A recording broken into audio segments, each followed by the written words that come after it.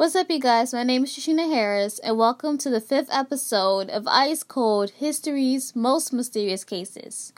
So, the case I'm going to be talking to you about is the Peter Bergman case. And this case is about an unidentified man who mysteriously died in Ireland on June 12th of 2009. He was found dead and naked on Rosses Point Beach called Sligo, which is a very popular beach in Ireland. And for 5 months, the investigators looked into his death, but they couldn't find any suspects or leads. And the reason why the case is called the Peter Bergman case is because that was the fake name he used to check into the hotel room.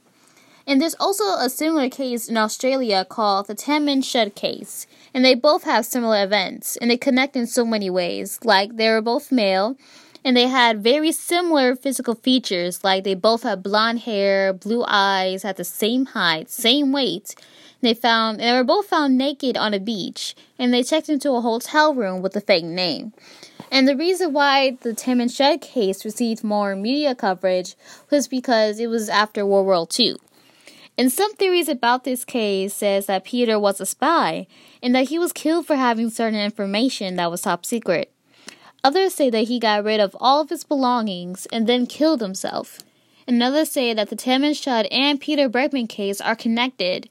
And that, because there's too many similarities to not have a connection.